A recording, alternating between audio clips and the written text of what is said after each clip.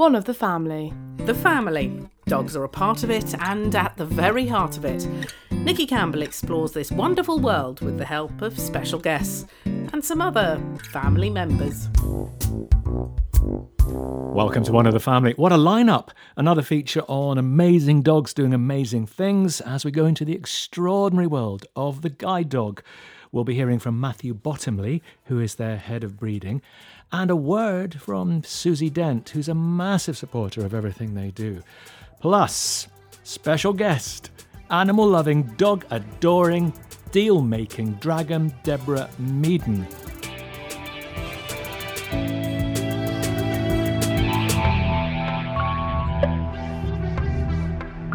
With the other dragons out, Deborah Meaden is playing her cards close to her chest.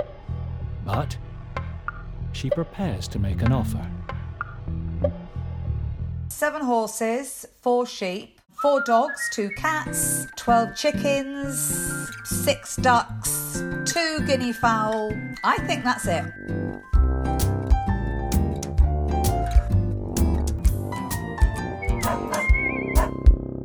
Well, like the animals she loves so much, my conversation with Deborah roamed free, and I started on pigs. Well, we've actually had several pigs, all rescues, and actually for a while, my husband, who does eat meat, I don't, I've actually stopped eating meat, but my husband, who does eat meat, did actually, we grew our own meat, and he quite rightly said, Deborah, if you're going to eat meat, you need to understand what happens when you eat meat. And that kind of did it for me. That stopped it. So I very quickly got to naming the pigs. And of course, once you've named the pig, you can't. That's it. They have to live with you for the rest of their lives. Tell me about pigs. I don't know pigs. How intelligent are they? How responsive are they? How sentient and emotional? They are easily as bright as a dog. They need company. You should never keep a pig on their own. No. They're very clever. They play football. I'm sure you could teach them all sorts of stuff, but, I think once I came into direct contact with pigs, I think that's what made me think I cannot eat that animal. No, they're smart. They play football. They play with balls. They run around. That's incredible. Well, they do, and they kind of get, it's not just that they're accidentally doing it, they get what they're doing. They understand that in the same way that our dog, in fact, I'm sure they picked it up quicker than the dogs. The dogs learn that the idea is to go and get the ball and kind of bring it back to you. Pigs were actually kind of shuffling it along and moving it around. And no, it was really clever to watch. You've gone plant-based, have you? I have. We are omnivores.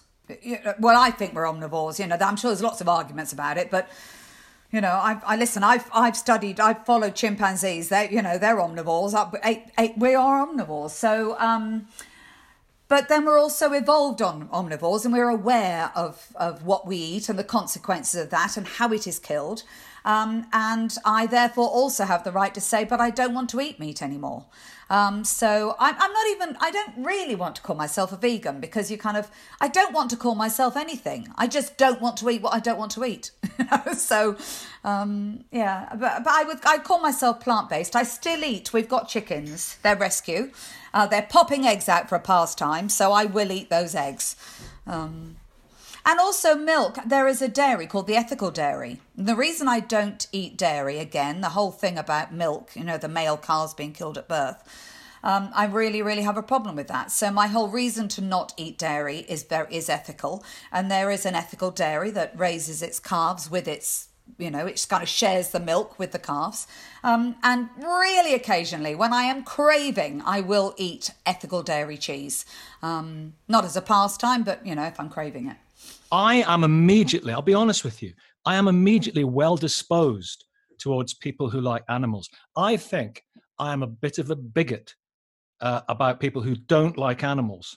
You come across a lot of people in business, and I think it's a judge of character in a sense, because it shows a greater emotional bandwidth, a greater bandwidth of compassion. Do you understand what I'm saying? Well, I do, and I'm afraid I suffer from exactly the same thing. Even down to the fact that my cat took an instant dislike to a painter and decorator who I never had back in the house. You know, I just thought, oh, okay, my cat's a very good judge of character. Yeah, I know exactly what you mean. But of course I believe there is something in it, otherwise it wouldn't be like that. But it is a bandwidth thing. It's an understanding of life beyond your own. You know, that I just think animals, listen, we share this planet. We are animals. You know, we might call ourselves human, but we're animals. We happen to have evolved in a particular, whether it's better or not, I don't know, but we've evolved to have a capacity of intelligence. I mean, even the notion of pets, I struggle with these sort of an ownership piece. Because we don't really own animals. You know, what we do, we talk about it all the time. But we shouldn't own animals. You know, I very much want to coexist with my animals. You know, I feel like that. I want them to be animals, but I want them to be allowed to behave in a natural way and for me to enjoy that. I don't have to have them. I don't have to have them in the house around me. I get as much joy out of seeing the dogs run across the fields and the cats climbing up the trees and the pigs behaving like pigs. You know, I don't have to cuddle them and own them and put them in a handbag and dress them up. You know, I just appreciate the wonders of the, you know, God, that sounds really... No, it's not. It doesn't. But, you know, the wonders of the world, you know. Listen, it doesn't sound really in the slightest. It's, I completely, and people listening to this will completely know what you mean as well. The chimp thing I was going to say is that, and it's all about the wonders, is that Jane Goodall, for example, she was the first scientist to observe in the wild at all, anywhere, another species, a non-human species, fashioning a tool for a specific purpose, making a tool for a specific purpose, which was it was 1963, I think, which was then to put into an ant thing and eat ants. Now, I tell people that, and as I tell people that, I tingle with excitement at how the wonder of it all. And I can't understand how people, when you see chimps, when you see bonobos, when you see gorillas, I can't understand how people that their hearts don't melt, because mine does. Well, yeah, but for me it goes beyond that. I mean, I'm the same about sharks. You know, I think life is wondrous. This planet is wondrous. We're wondrous. You know, we're not doing the best with the wonders that we've got, but we're wondrous. So. I mean, in the same way, I spent a couple of weeks in Tanzania with a troop of chimps, and they were the first troop of chimps that were ever seen committing premeditated murder. You know, so there's that side as well. You know, there's not everything is lovely and fluffy and gambling and you know, life's hard, life's tough. You know, and that adds to the wondrousness of it, if that makes sense. You know, it's just like, it's real. They're not just fluffy, lovely things to look at. You know, they're living an earthy, hard, tough life. Yeah, but I can look at that through a certain prism. You know, the homicidal simians, and I can say, well, actually, that's incredible. That is wondrous in its own way, because they are intelligent enough. They have the intellectual wherewithal to be able to do that, to be able to plan it, to be able to cooperate.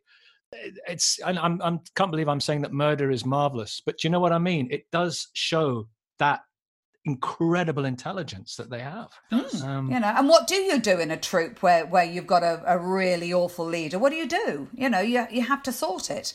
And so, yeah, it was I had no idea they committed murder, a premeditated. No idea. Jane Goodall, in a talk I saw her give, said that she'd observed chimps in the wild, of course, for many a long year. And she was talking about motherhood, and she saw brilliant mothers. She saw indifferent mothers. She saw mothers who would help other mothers, altruistic mothers. And she saw psychopathic mothers. And I find that, you know, she saw psychopaths. And I think that links us to them far more than we realize, because we are the worst of all. When people say, oh, you're behaving like animals, I say, I wish. Yeah, that will be my response forever from this day. I wish. Absolutely right. But no, you're right. And I guess in all animals, there will, you know, there's the good and the bad, or what our view of good and bad is. Of course, in nature, what we consider good and bad might actually be a really, really valuable thing. You know, being able to sort out, if you've got a psychopath as a leader, to be able to sort it out, to try and sort it out through the society and fail, and therefore say, look, we're going to have to sort this or the troop doesn't survive, is that we do overlay our own version of good and bad onto animals, and they've got to survive out there. Imagine having a psychopath as a leader. Goodness me. Right, well, that might take this whole conversation a different way. One of the family. Do you know any psychopaths? I say I know people on the psychopathic spectrum. Yeah? Certain people... You're looking at your sister. No, Kirsty's just... I wouldn't say she's psychopathic, she's just a bit narcissistic. I think that's different. So who is a psychopath that you know? But don't give me the name, but just tell me what's psychopathic about them, and are they at school with you or what? Okay, at my old school there was someone who, let's say, showed psychopathic tendencies, lack of emotion. Is this your podcast? Lack of empathy for others. Lack of empathy was one. Do you know any psychopaths? I do, probably. I can't think of them right now. Do you know any weirdos? Oh my god, trust me, I know so many weirdos. That's a different thing. Like, it's good to be a weirdo. Am I a bit of a weirdo? You're the weirdest man I know, I'm not going to lie. You're unique, do you know what I mean? In weirdness. You're the acceptable face of weird. I think you started in the travel business, didn't you? I did, yeah. There's a big row at the moment about sort of ethical holidays and elephant tourism out east and dolphin shows. I mean, when I see one of those photographs and I discuss this with Ricky Gervais, I've discussed this with Chris Packham, and I know you'll feel the same way because you're very active on social media. When I see one of those pictures of a bear in a dress on a bike, or an elephant dancing, or some idiot riding an elephant, or an orangutan dressed up with boxing gloves on, just as I'm talking to you now, I could weep. I know. I could absolutely. It actually makes me feel. I get a proper feeling. I get it. It makes me feel slightly sick. It in my stomach. And deeply sad. And the worst thing about it, Nicky, is that when I go to Africa, which I do with Tusk quite a bit, and when I go there, the worst thing about it is whenever I see animals in the wild, I'm starting to get the same feeling, because I'm beginning to feel like I don't know how long you're going to be able to live like this, and it's a horrible thing to really enjoy being amongst animals and wildlife, and that is going now. I've just got this terrible fear for everything I see. Every time I see a rhino, I think, oh, please be alive next week. You see a lion, please be alive next week. It's kind of very rarely, other than at home. At home I get my absolute joy because I don't have to worry about anything. They're all having a lovely life. But very rarely do I get to see an animal in the wild now without feeling that sadness. Oh, God. I so get that. I so completely get that.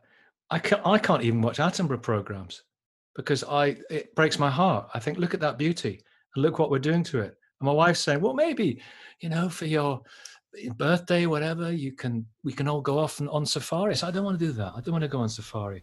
My friend was on safari in Tanzania, and it's an elephant roaring out of a burning forest.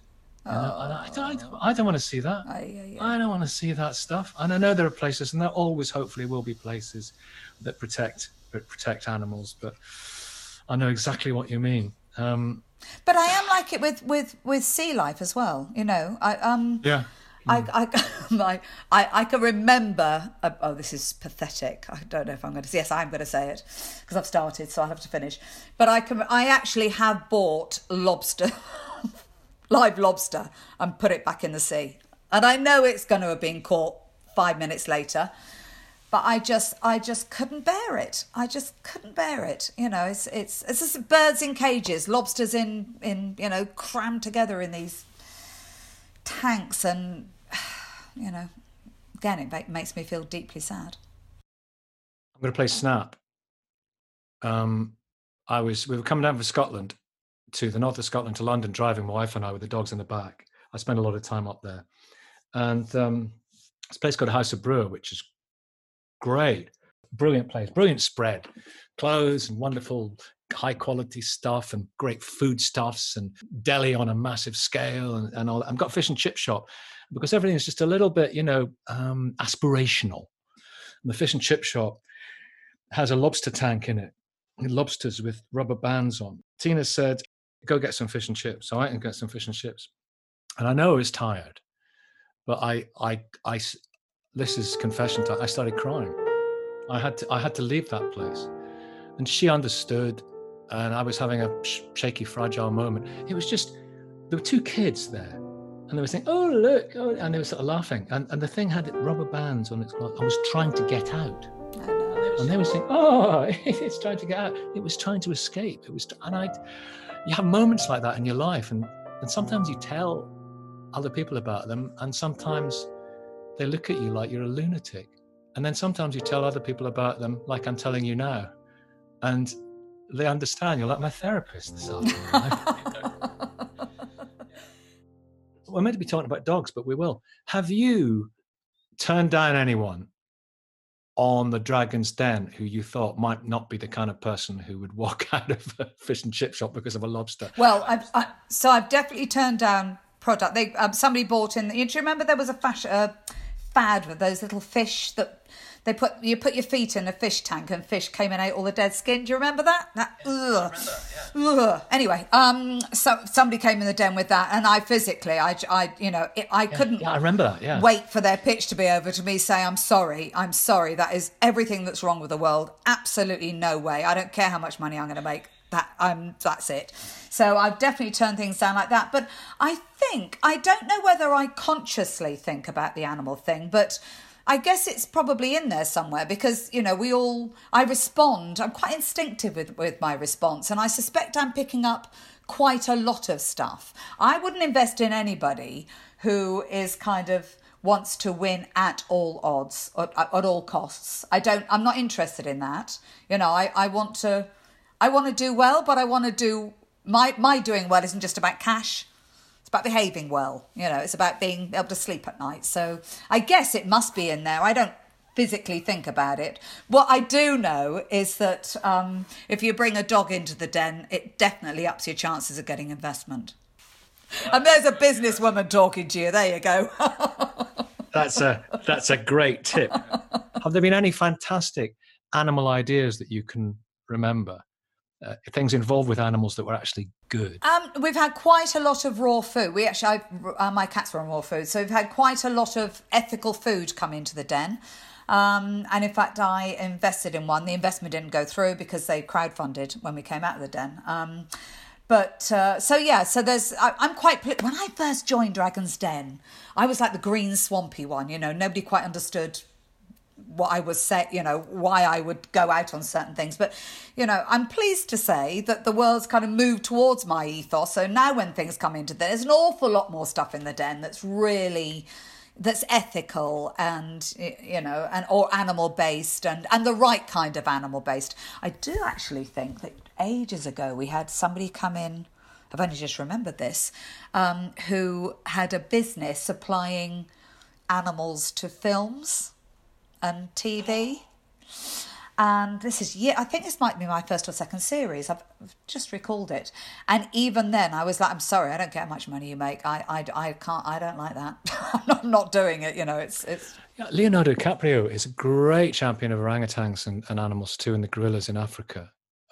But I think there was a chimpanzee in one film he made, a movie chimpanzee, and he got a lot of grief for that. It's funny.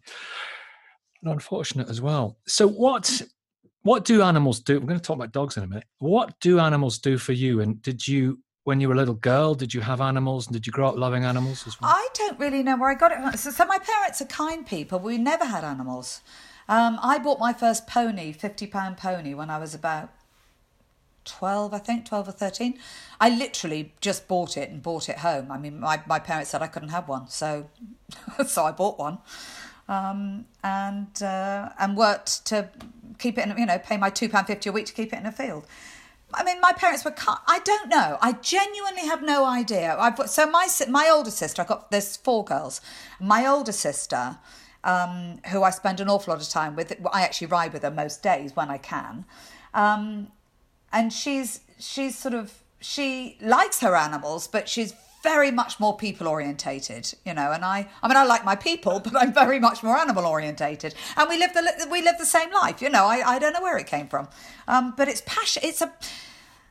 I don't know whether you're born with it, but it's in me, it's been in me since I was tiny. I don't think it happened to me. I think I was born with it. I don't know. And because of COVID, I really believe there is an opportunity to reset our relationship with the natural world and with animals. Do you think that might be the case? Well, I think it will be the case amongst certain people, but I have this thing that when it comes between human and wildlife or human and animals, humans always get what humans want, and we say this, but then we've got COVID masks discarded in the ocean in a way that, all kind of PPE. So kind of the response to COVID. We're going to kill 500,000 sharks for the vaccine. Apparently, we're going to need 500,000 sharks to create the vaccine. And you just think, oh, there we go again. We've said one word, we're all going to behave differently. And now we're actually, because obviously we're now talking human life is way more important than any other life on the planet, that it's actually fine to just wade in and take swathes of other wildlife out. And I just think we say these things and we probably mean these things, but then life gets in the way and then we don't do these things. And it's wrong, because we've been given this amazing gift of foresight. We can see what we're doing. We can understand the consequences. Surely we've been given that to behave better, to make ourselves better. But when we can see stuff and then we do nothing about it, or we know what we should do, but we ignore it and we behave a different way, I just think, well, we don't deserve this gift of foresight because we're just not using it. And that's why dogs, I believe, are so important, because they give us, if we can only look, a glimpse of the wild, just a little scintilla of the wild. They're domesticated and have been for 30 or 40,000 years, but in there, we're far more remote from it, but in there you can see it in dogs. You can see that wolf. You've got 4 dogs. Tell me about your 4 dogs. Oh, they were accidental. No, so we had Hungarian Vizslas, and our oldie died. So to be honest, we didn't have dogs for years because our life just didn't allow it. And I think if you can't give a dog a good life, then you probably shouldn't have a dog. Not probably, you shouldn't have a dog. But when it came to the point where Paul was at home all of the time, the dogs, they have a lovely life. He's around all of the time. They've got loads of space. So we ended up getting 3. And then our first one, the one that our oldie died. And we decided that we would get a rescue from Hungary. They're Vizslas, and they're being overbred at the moment. They're beautiful dogs. They're very, very popular. But in Hungary, they're literally just breeding them, and if they can find homes for 2 of them, fine, and the other 9 can go out on the streets. So, got involved with a charity and decided to bring one over. And then, of course, there was another one. So somehow we ended up bringing over 2 from Hungary. So we've now got 2 oldies and 2 young ones. On the sofas, on the beds. Oh, you know how it works. Well, you start with rules, don't you? All right, they're allowed downstairs, but they're not allowed on the sofa. Oh, all right, they're allowed on the sofas, but only when there's a blanket. Oh, all right, they're allowed on the sofas anyway. And, so often I see Paul, my husband, sitting right at the end of the sofa, and 4 dogs crammed in beside him. Yeah, so you start with the rules and then they just go out the window. The only thing is they're not allowed upstairs because the cats are allowed upstairs, and it's the only place the cats can go where the dogs can't go. Life is far too short and fragile and transient not to have a dog on the sofa. Absolutely. Beside you. Absolutely. Beside you.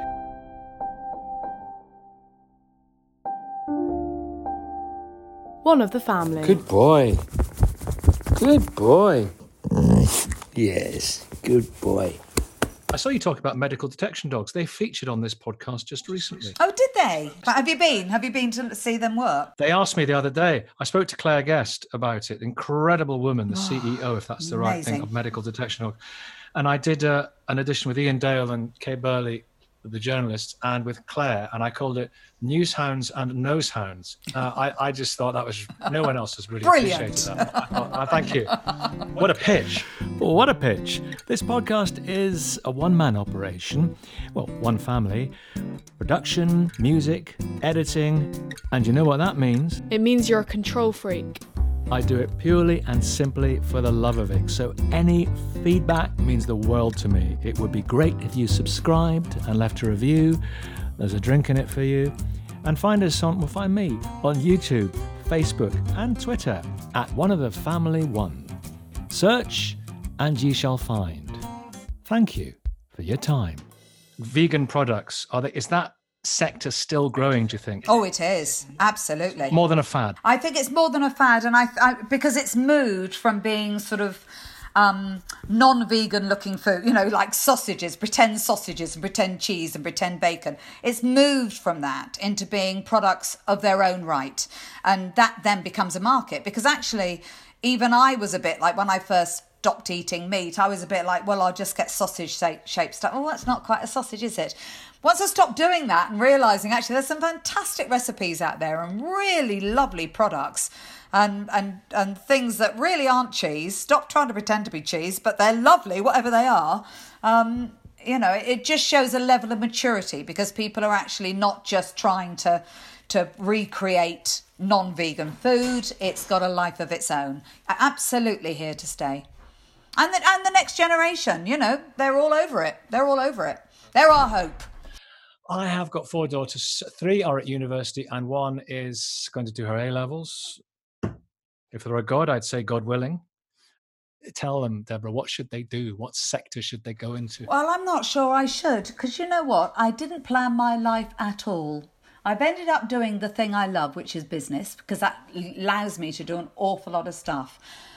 But I didn't plan, and I didn't worry about stuff, and I didn't think, what am I going to do and what business is it going to be?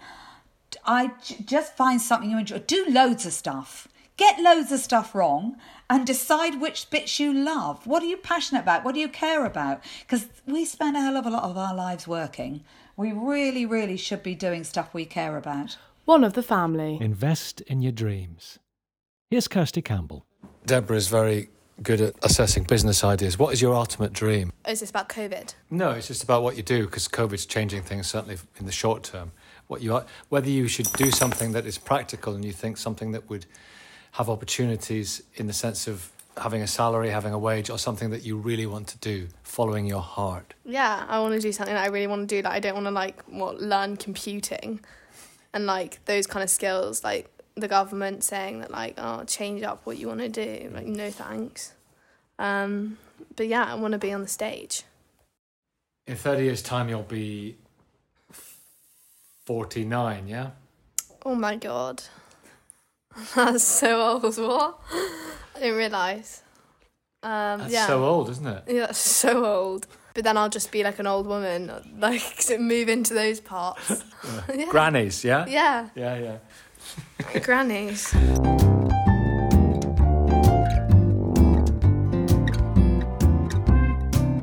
I mean, I can give you some. Vegan, absolutely.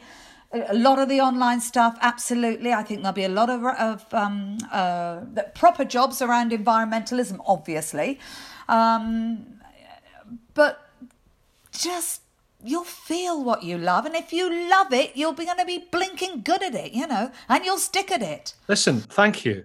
I've wanted to speak to you for ages, because I know that we think alike in so many ways. Oh, that was lovely. I really enjoyed that. Thank you very much for inviting me on. Talk about my favourite topic. What a great woman, Deborah Meaden. Let's go from the den of dragons to the world of guide dogs, guidedogs.org.uk. Matthew Bottomley is their head of breeding. Obviously, we put some romantic music on, we dim the lights, we pop some flowers in the corner. But there's a lot more to it than that, of course. There's the science behind it. So, it isn't a finger in the air. When we choose a male with a female, we're looking at their pedigree, their family tree. We're looking back through their ancestry. We're looking at all the relative virtues of both. Nowadays we use population genetics, so we look at all the aspects of, as I say, the relative virtues of both in terms of temperament and health. And of course, if the individuals have produced puppies already, we look at those too, and we look at their litter mates, brothers and sisters. So we're trying to make sure that we capture as much information as we can to make the most sensible partnerships that we can. Temperament is all important. Yeah, temperament is key, obviously, in our line of work. Why Labradors? I think they encompass and embody that phrase, really good all-rounders. They're just they're wonderfully affable and friendly, as we all know, the typical Labrador. They have that beautiful temperament that's friendly to all.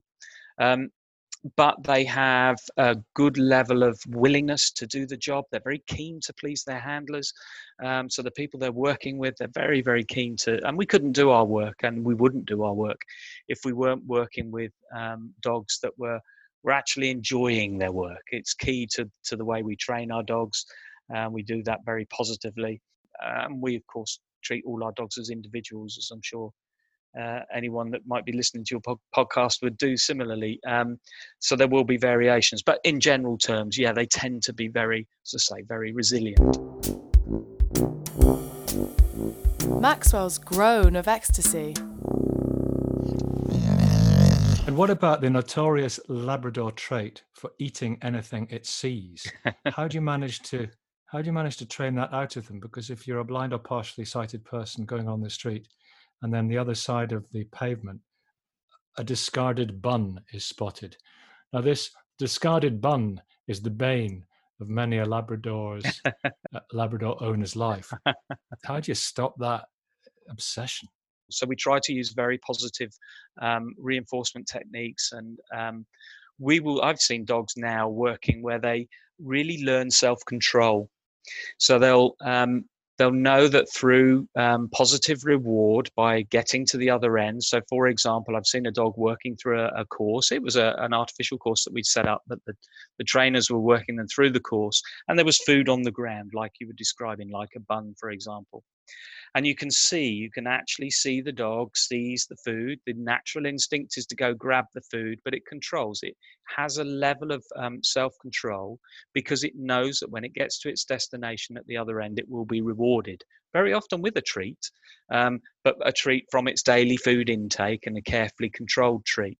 So with continued and regular training like that, using positive reinforcement, we effectively teach the dogs that level of self-control, knowing that they will get a reward at the other end. And of course, the other reward is that working with the handler and the praise that they get for not going for the chocolate bun or whatever it may have been.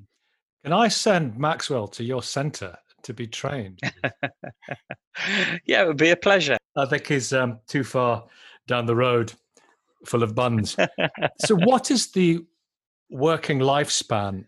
So the process is that they go into training at around 14 months, and normally speaking, they would be paired and matched with someone with sight loss approaching their second year, usually sooner than that, to be honest. So maybe even any time from 18 months onwards. And how long do they work? Well, it varies from dog to dog and breed to breed, but average working life is in the region of 7 years. They would normally be retired probably by the age of 9, certainly by 10. And then what happens to them? Can you imagine the attachment that someone with sight loss has with a guide dog that is providing them that freedom and that independence and that ability to get out and about and lead the lives they want to lead without needing to rely on someone else? So I think when they're so attached, it's more than likely that most of our service users will retain their dog. So when the dog retires, they stay within the same family. Of course, for some that provides a challenge because they want their new guide dog, and that's their mobility aid. Frankly, that's their ability to get out and about and integrate with their friends and society in general. So for some, it's fine. They keep their old dog and they bring the new dog in, and obviously we'll support them through that process. For some, it's less practical. And it's not easy for them to retain their old dog. And of course, if that is the situation, we support them through that and offer them the opportunity of, if they want to rehome the dog with members of their family or friends, then we can support them through that. And if all those things don't work out for them, then we have a rehoming service. So we have a team of rehoming officers that will find the best and most appropriate home for that dog and enable them to keep in contact with them. The dogs seem to have such an empathy with the blind or partially sighted person. I've seen incredible bonds. They're kind of moving as one. And the dog almost seems to understand what it's about and what they're required to do.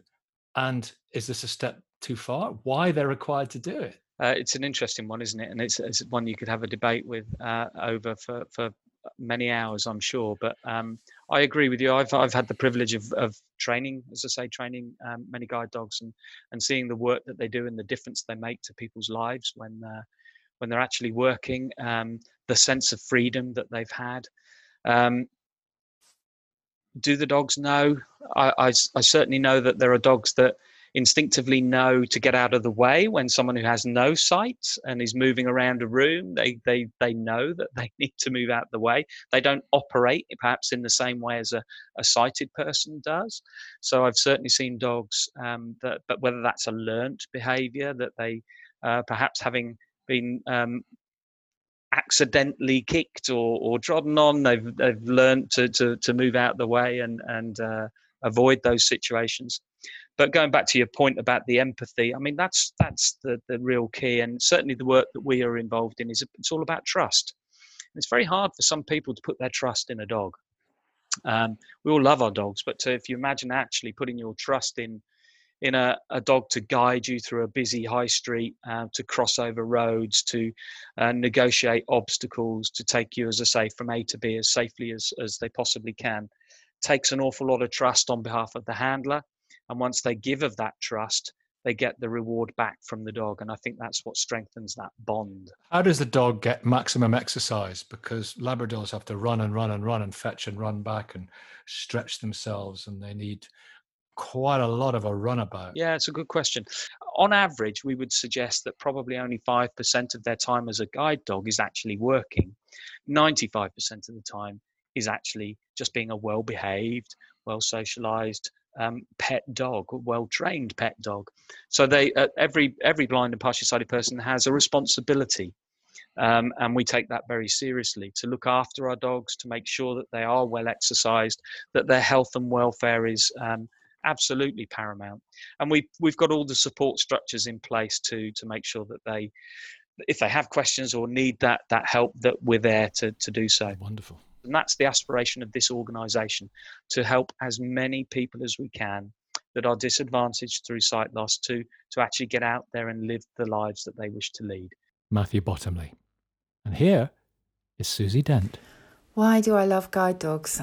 Well, they're there essentially to help the 2 million, I think it is, people living with sight loss, helping them live the life they choose, children and adults, friends and family. And they're there to help people affected by sight loss live actively, live independently and live well, really. It's been really tricky. They will know firsthand how loneliness and isolation can really impact people living with sight loss as well, really acutely. And the dogs, Nicky, what can you say? I mean, they are the most amazing creatures. They do so much good. And I only learned very recently, I think I mentioned to you when we last spoke, that you're not really supposed to cuddle a guide dog when they're in service, nor are you supposed to feed them treats. And I've been guilty of both, because how can you not cuddle a guide dog? I find it almost impossible. They are wonderful. So guide dogs are the most amazing charity. I can't recommend them more highly. They are top of my list when it comes to helping out. Yeah, they do the most amazing good. Thank you for listening to One of the Family.